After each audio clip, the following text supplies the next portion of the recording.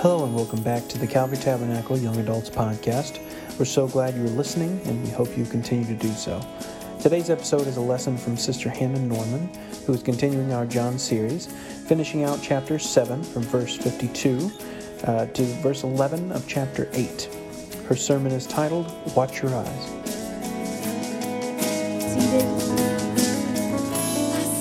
So glad to be in here. I wasn't here last week. I wasn't feeling well, so I feel like it has been forever. I'm going to speak tonight, and I'd like to title this Watch Your Eyes. In middle school, my friend and I, she lived 2 minutes from our church, and so I just kind of lived at her house over the summer. Her mom was a stay-at-home mom. They had a pool, so that was probably the most drawing factor, and she was my best friend growing up. But we just hung out all summer at her house, and our youth pastor was also the maintenance person at our church. It was a small church, so youth pastor, maintenance / probably whatever else they needed done at the church. And so we would go to the church because we were bored and volunteer to just work. And I don't know what gave us that idea. I don't feel like we were like hard-working middle schoolers for the Herbst. We weren't those kind.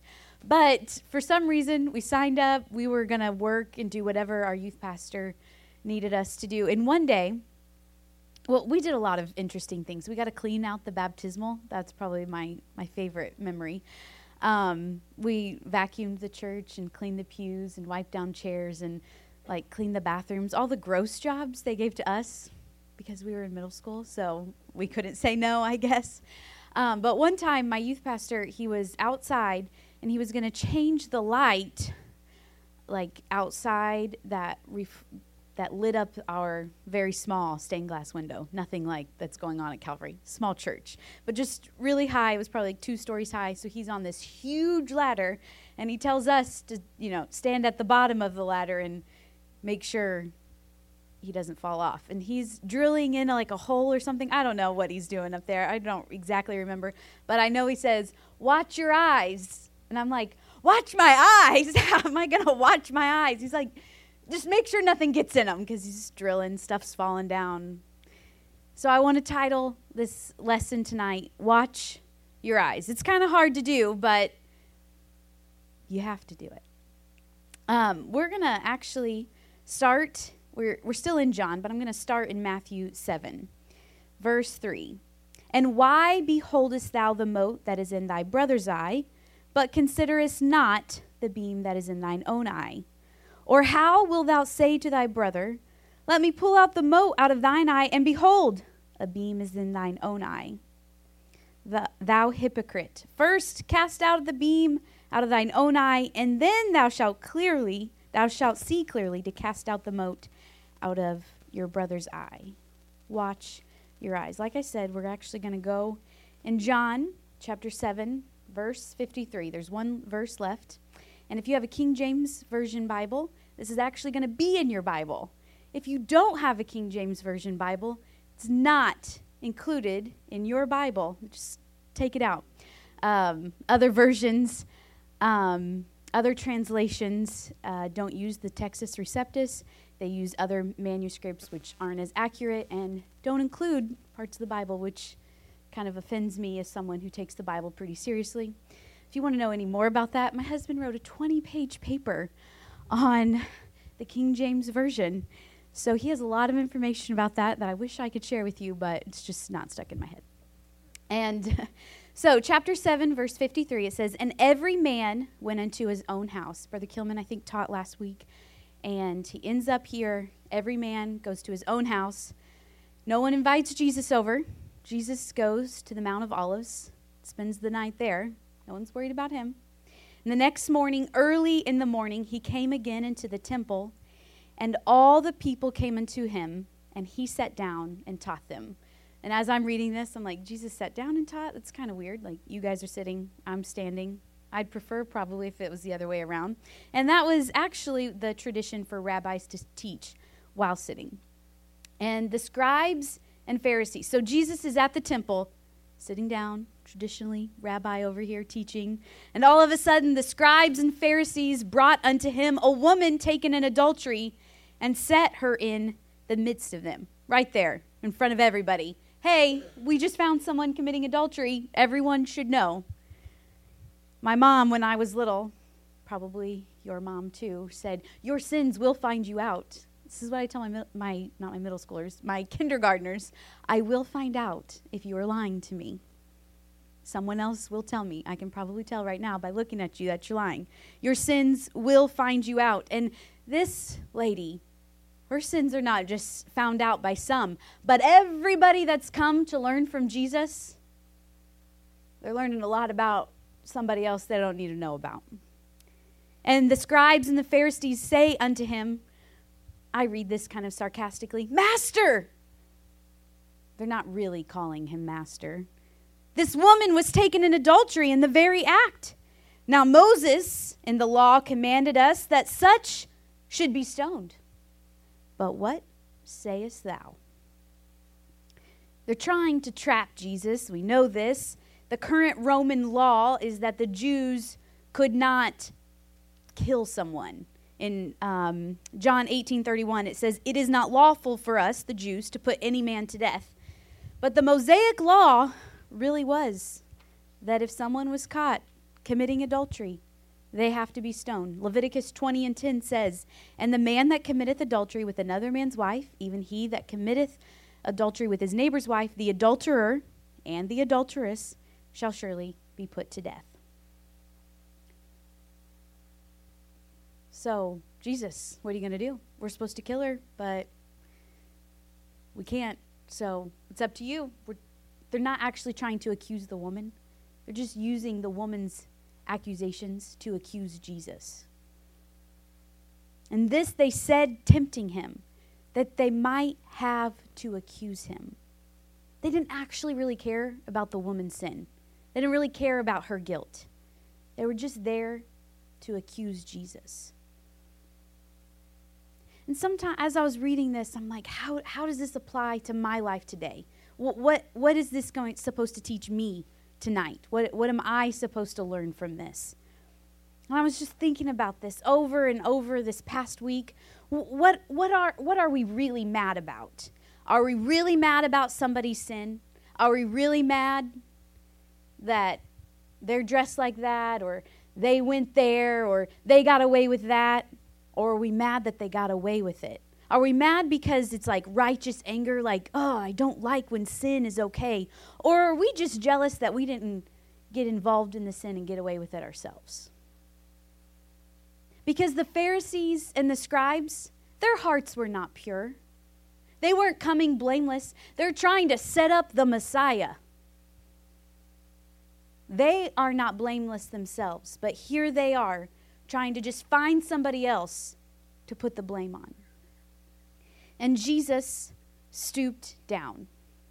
Somebody said maybe he looked down, maybe he got down because everyone's staring at this woman.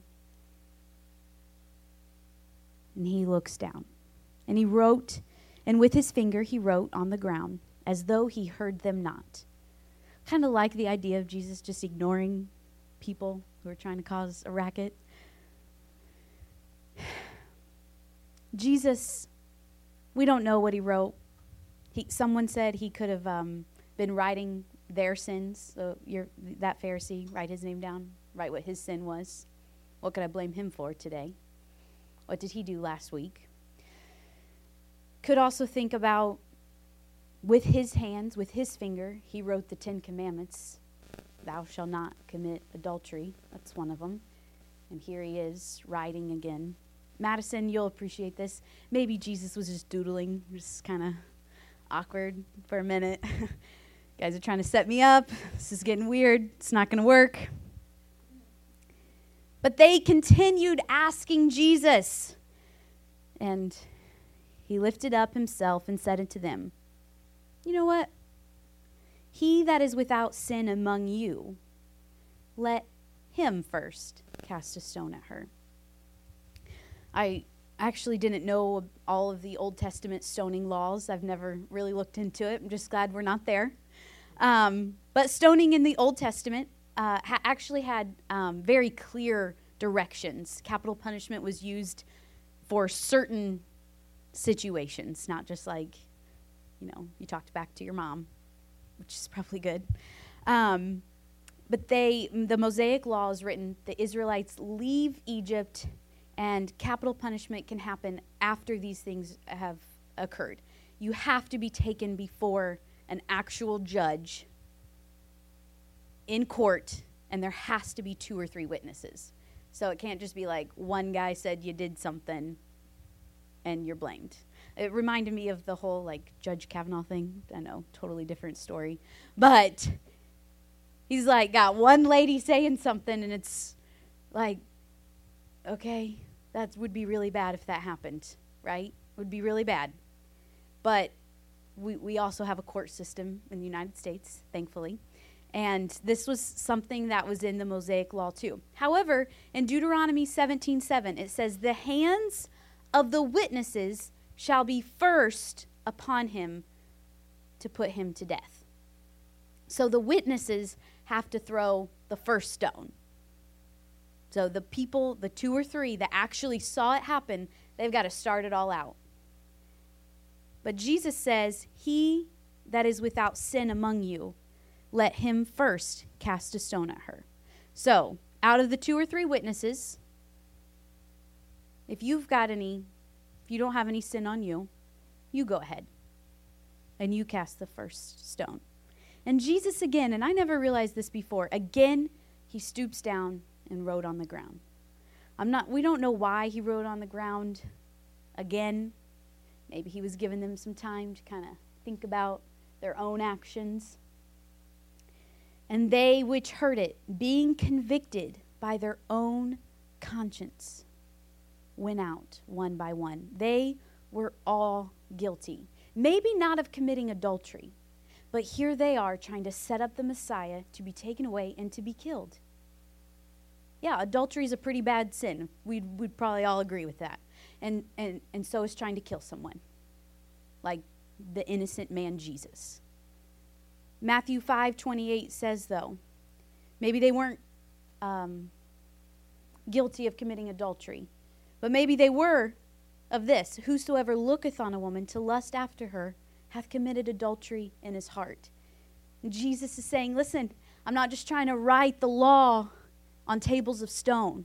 The law has to be in your heart. It's not just the action that you do, it's your intent behind it.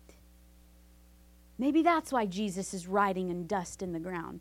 Hey guys, this isn't on stone anymore. I'm trying to get it in your heart. I'm trying to get it in your mind so you know it. So it's not just about if you said something or you went somewhere or you acted a certain way, but did you want to? And it says they went away one by one, beginning at the eldest, even unto the last. The eldest is actually probably not the oldest one there, but the person that was highest in rank. So the Pharisee that was highest in rank, the elder of them all. And Jesus was left alone, and the woman standing in the midst. And I, in picturing this in my head, picture it's just Jesus and the woman. But it says the woman standing in the midst. Now remember, before the Pharisees got there, Jesus is over here teaching all of these people, and they, how the people were, they just like kind of flocked to Jesus. So there's got to be a lot of them there. And so she's standing in the midst of them. The scribes and Pharisees leave, but she's left in the middle of the group that was already listening to Jesus. And Jesus lifted up himself and saw none but the woman. And he said unto her, Woman, where are those thine accusers? Hath no man condemned thee? I can imagine Jesus saying, where are your accusers? And then saying to himself, where are my accusers? They're actually here to accuse me. They're just using you as a prop, just using you as a way to get to me. We know this woman had actually sinned. She was guilty. But the scribes and Pharisees didn't care. They were just here for Jesus. They tried to set him up. Just like they had tried to set him up with the question about taxes, and Jesus said, render unto Caesar Caesar and render unto God God's. Jesus always has an answer. I love reading these stories because I'm like, how did Jesus come up with that? And it's like, well, of course he's God, so of course he can. But like, isn't that so comforting to know he really is wise? He really does know the best answer. I work at a good school. Brother Barkus is my boss, and I fully trust. I just know Brother Barkus is going to make the final call on whatever the situation is, and I don't really have to worry. Even if it doesn't make any sense to me, I'm like, well, I trust Brother Barkus. I know he's not going to do something weird. I trust Brother Mooney. I know, sometimes different situations come up and you're like, I don't know why they decided that, but I actually trust him. Like, they're following Jesus. I want to be like that, where when situations come up like this and I'm stuck and it looks like there's a rock in a hard place, I trust Jesus that he's going to get me out of this. I trust him that he's going to do the right thing and it's all going to work out. Even if it seems really upside down right now. I've mentioned it before. My husband, since we were married a year and a half, and he lost his job twice. And he's like a really hard worker, so it's like kind of weird. But both times God has come in and just blessed our family and just completely, like, way beyond our belief. And it's like, so you lose a job and it's a blessing? Because I didn't see that coming. But I trust God to make the right choices for me. Do you trust God to make the right choices all the time? Jesus knew the thoughts and the intents of their heart and speaks accordingly. He says, Woman, where are those thine accusers? Hath no man condemned thee? And she said, No man, Lord. She refers to him as Lord right here, realizing this is someone I can trust. I don't know this lady's story. I don't know where she came from. I don't know how she got put in that situation. I don't know how she found herself there. But I just have to wonder, is this someone that's been mistreated by men and has somehow realized that this is a way of life? Like, this is the decision she's made because of hard times in her life. And she realizes, this is the man I can trust. No man, Lord. And Jesus said unto her, Neither do I condemn thee. Go and sin no more. You see, Jesus, being Jesus, continues to teach here. Remember, he was teaching at the beginning, and he doesn't stop. He says there's still a lesson to be learned. Go. You're free, but go live like it. Go live a life above sin. Go act like I have delivered you. Go walk in a way that is holy. Go and sin no more. Let me change your heart. Let me help you live a life above sin. In the next verse, verse 12, it's not actually mine, but I just wanted to read on to kind of figure out. He continues to teach the people that are there. He turns and talks to the people and he says, I am the light of the world. He that followeth me shall not walk in darkness. And I just wonder, is Jesus using this as an illustration? You see this broken girl making all these bad choices, living a life of sin? Go and sin no more. If you are walking in me, you're not walking in darkness. You are walking in light. I am the light of the world. And he that followeth after me, if we're really following after him, we're not going and sinning anymore. We have changed a course direction. Romans chapter 8. Sister Driggers, thank you for the M90 recommendation. I did do Bible quizzing in Romans 8. Was my first year, 12 years old. I was telling Zach on the way here, I remember we said it sounds like a Dr. Seuss book because it's really tongue twisty. There is therefore now no condemnation to them which are in Christ Jesus, who walk not after the flesh, but after the Spirit. You know, some versions of the translations of the Bible take out this scripture, and someone said because people back in the day, I couldn't tell you who they were, thought that maybe this was Jesus condoning adultery, and maybe these men's wives would just think that this was okay and not that big of a deal, which is clearly not what Jesus says here. Go and sin no more. He's saying, there is therefore now no condemnation to them which are in Christ, who walk not after the flesh, but after the Spirit. For the law of the Spirit of life in Christ Jesus hath made me free from the law of sin and death. For what the law could not do. They were not actually following the law in the Old Testament. They were trying, but no one was doing it. It was failure after failure. What the law could not do, in that it was weak through the flesh. God sending his own Son in the likeness of sinful flesh, and for sin, condemned sin in the flesh. Chapter 6, verse 1 says, what shall we say then? Shall we continue in sin, that grace may abound? God forbid. You can't just keep doing the same thing over and over again and say, that's okay, Jesus loves me. Once saved, always saved. No, God forbid. How shall we that are dead to sin, baptized in his name, those sins are buried under the name of Jesus, how shall we that are dead to sin live any longer therein? That's an old life. I don't know if Jesus talked to this lady anymore. I don't know if the only words were go and sin no more. But I think those would be enough. Go and sin no more. Change your life. Watch your eyes. Because she needs to watch her eyes. But so do the Pharisees that came to Jesus saying, hey, this lady's doing something wrong. Yeah, and so are you. Are you living a holy life? Is your heart right?